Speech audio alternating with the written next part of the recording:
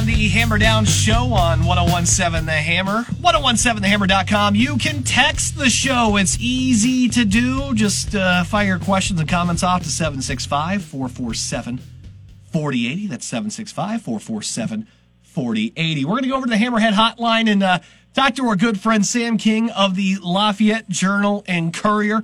Does an amazing job of covering local high school sports and so much more over there. Sam, always a pleasure to have you on. It's been a minute since we've had you on to talk a little bit about high school. And, the spring season just, flies by, man. I was looking at the dates here, and I can't believe they do the sectional draw here for women's tennis and baseball and softball. That's next Sunday. It feels like the season's flying by. How about you?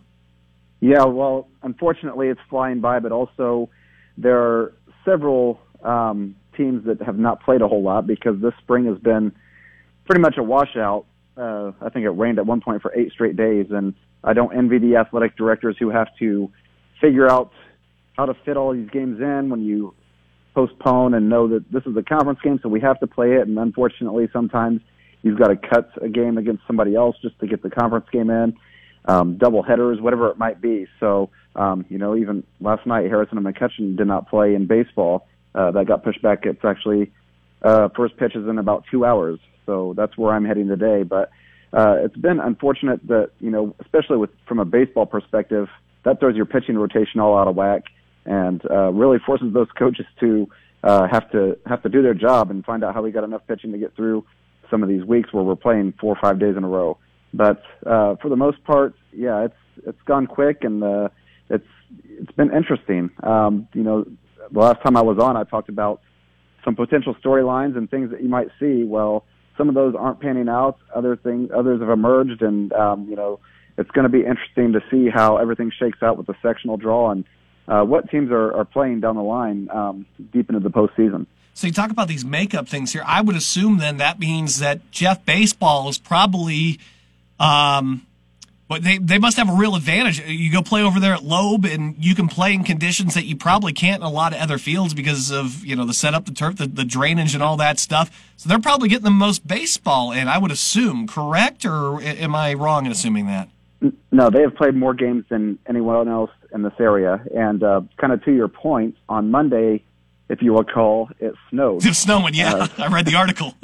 So I'm texting the head coach over there, Clayton Richard, and I said, "Are you playing today?" And he kind of laughed it off, why wouldn't we play? And I was like, well, nobody else is playing. He said, we have shovels. And halfway thought he was joking until he sent me a photo of their preseason scrimmage that was supposed to be against Rossville, which ended up just being an intra-squad scrimmage. But it was the kids with shovels in the outfield pushing all the snow off the field. So, yeah, because it's not grass and dirt, you can get away with that. You just, shovel it to the edge there and plop it on its side, and you can go out there and play. They didn't actually need to get the shovels out Monday because there was just enough warmth, I guess, that came in around noon or so that all melted. But, yeah, it's a real advantage to have artificial turf, especially in conditions like this. You can even play in the rain, and, they have. It doesn't get too out of control over there. It's, the drainage is good, and clearly just being able to smooth the path off is much easier than trying to get, snow or get rain off of an infield dirt. 10-year-old me is chiming in. Just I can feel it in my hands, swinging a bat in those cold conditions, like those first couple of t-ball, little league stuff there. Just I can feel it shaking my hands right now. I'm having. Oh, man, I don't know how they do it, but they're doing it. Sam King on with us here, the JNC. Let's go over to softball a little bit here. How have your early season predictions been going in that realm in softball? Well, I thought Harrison would be the team to beat around here. Benton Central, again, looks to be very strong. That's a team that's had some great postseason success in recent years, was a few outs away from making it to the state finals not long ago. And some of these kids that are on the team still were a part of that run. So they definitely know how to win. And the biggest question I had about Benton Central was the pitching, because they did lose the best pitcher they had last season. But they seem to be doing just fine. And then Harrison, what a machine they've got over there, where every year they're losing players that you think, how do you recover from that? And then it's just new kids the next season that step up. I can't imagine a team that has 3 Division I players that you lose. You know, last year they had the Henderson twins that both went to Iowa, and Abbott Badgley, who's now playing significant innings at Bradley. They lose those 3 that were kind of 3 power hitters that all had averages up around, you know, above 500 for 2 of them and around 400 for another. And yet here you just plug in some new kids and keep the train rolling along. So, you know, they've had some rough games. Everyone has, but they play a challenging schedule, and I think that it's a team in the postseason you need to look out for. We're talking with Sam King, Lafayette Journal and Courier, here on the Hammerhead Hotline. Now, it's been a minute, like I said, Sam, since we got to talk to you. I kind of want to go back and touch on a few things. First off, we found out Rob Finney's going to Cincinnati. Of course, a standout here at McCutcheon, and it's been quite a career for that young man. It's sad that it ended the way that it does at Indiana, where I don't want to say that they just didn't seem to want him there for the future, but I mean, clearly he doesn't think that that's the best place for him. Cincinnati is a better situation for him, but you see him make that transfer to Cincinnati. What were your thoughts on that? Yeah, so I knew that he had visited Cincinnati maybe a week or 2 ago. You know, it almost sickens me a little bit that the IU fan base was all kind of like, good, get him out of here, we don't want him. This kid hit a buzzer-beating 3 to beat Butler and a last-second 3 to beat Purdue in his career. You know, he'll live on forever in Bloomington just for those 2 shots alone. But he had injuries. You know, he probably didn't have the career he hoped to at Indiana. It's tough because, you know, he went there under a new coach in a system that really didn't fit his skill sets. And then you get a new coach your senior year, and he kind of got lost in the shuffle at times there.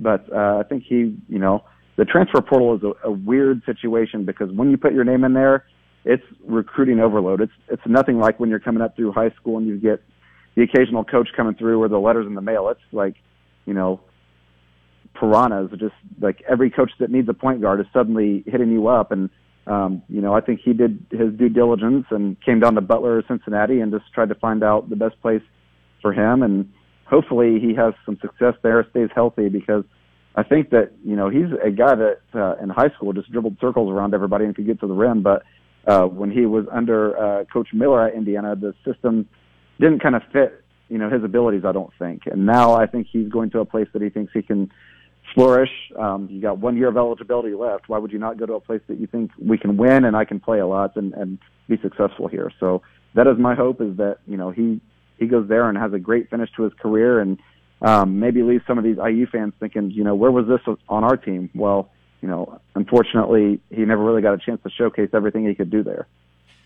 You know, we love, I think, as people here in the community that cover local athletics, we love to see the local products go on, do great things in college, but it's rare that you see some of them make it to the pros. And, of course, you know, we're going to watch George here in the draft next week, but about a week ago or so, you know, Macy Williams, you cover her from Benton Central. I mean, makes it into the WNBA, gets drafted as well. I mean, that's a first for you, right? Seeing somebody go in the WNBA that you got to cover in high school. Yeah, it was Fountain Central. Fountain Central. Sorry, when I say Benton, sorry, Fountain Central. My bad. Yeah, but no, she's somebody in high school who just, when she came on, you thought, okay, here's a good big player that in a small school environment is going to succeed. And as her career went on in high school, they were adding bigger and better schools to the schedule just because they had Macy Williams.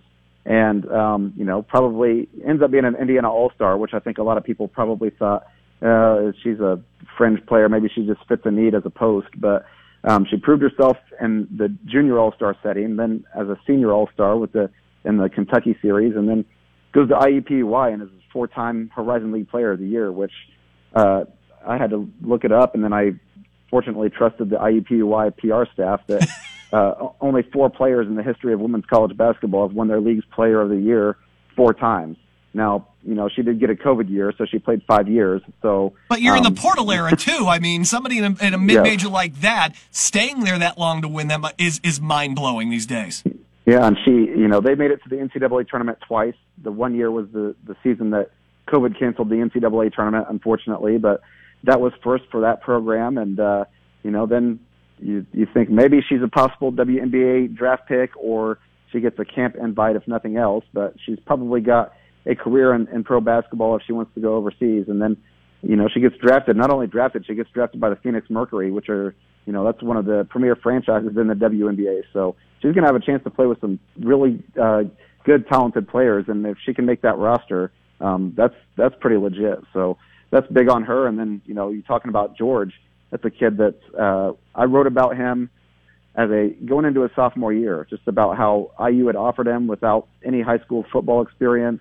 Still didn't really understand the game, and you just kind of saw the body, and you thought, with the athleticism and the odd background of water polo and shot put and all that stuff that he had in Greece, if he can put that together with the natural freakish strengths and athleticism that he had in football, he might be something. And then, lo and behold, he's getting offers from Alabama, Ohio State. Anybody who was anybody in college football was offering him, and he chose to stay home and lived up to the billing, and now he's going to be hearing his name called in the first round of the draft and making quite a bit of money, I assume, and helping some football franchise defensively for quite some time. And then there's one last thing I want to ask you about, because I know it was the JNC the other day. I know Kyle down in Indianapolis wrote it, but the prospect of 8-man high school football getting kind of a test run here in Indiana, that could possibly be a thing. It's interesting to me because I know this is really going to benefit the smallest schools that can't afford to field these big teams and stuff and play 11 on 11. But it seems like an interesting concept just to even give it a try. But what were your thoughts when you saw that?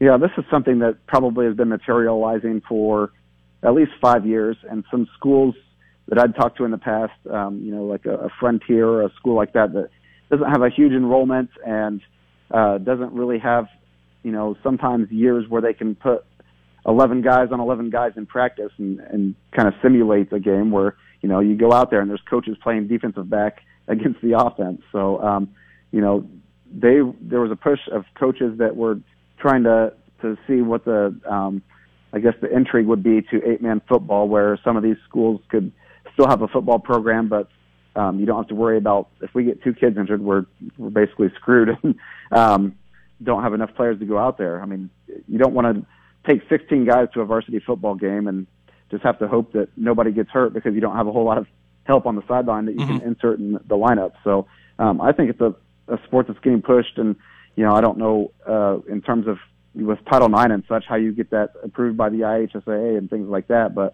I think it is something that you'll see keep moving forward, and I think that it'll be something that some of these smaller schools, they'll set up some sort of league or some way, find a way to make it happen. Yeah, there's no way they're going to let the big schools in on this. This has to be small 1A schools and maybe some other 1A schools, and that's about it, because it would just, I think it would be a nightmare if you start letting the 5A and 6A teams start fielding 8-man football teams. It just seems like a bad idea to me. Well, yeah, you see, programs like Lafayette Jeff A. Harrison where they've got 80 kids out at football practice every day. They don't need 8-man football. They've got varsity, junior varsity, freshman teams, and even kids that are subs on all of those levels. So, I think it would be more of a thing for the small schools. I don't know how you would incorporate larger schools if they wanted to go that route.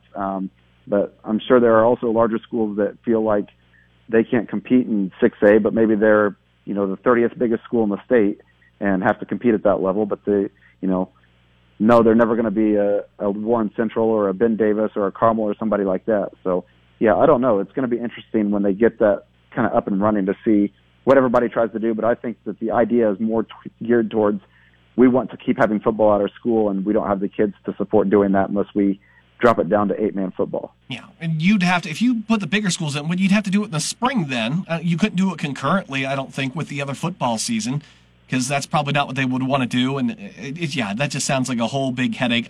Keep it to the small schools. Give them a chance to play. The Carmels of the world don't need to be fielding those teams. That's my opinion. Sam King, Lafayette Journal-Courier, again, does a great job covering all the stuff locally, all the great high school stuff. You want to know about it, he's got you covered. Sam, it's always a pleasure to talk with you, buddy. Take care of yourself. We'll have you on again here in a few weeks, all right? All right, sounds good. Appreciate it. Take care, buddy. See ya. All right, we're going to go and take another break here. Big thanks to Sam. We'll come back. More Hammer Down Show. We'll check in on the White Sox, what's going on there, and more next here on the Hammer Down Show.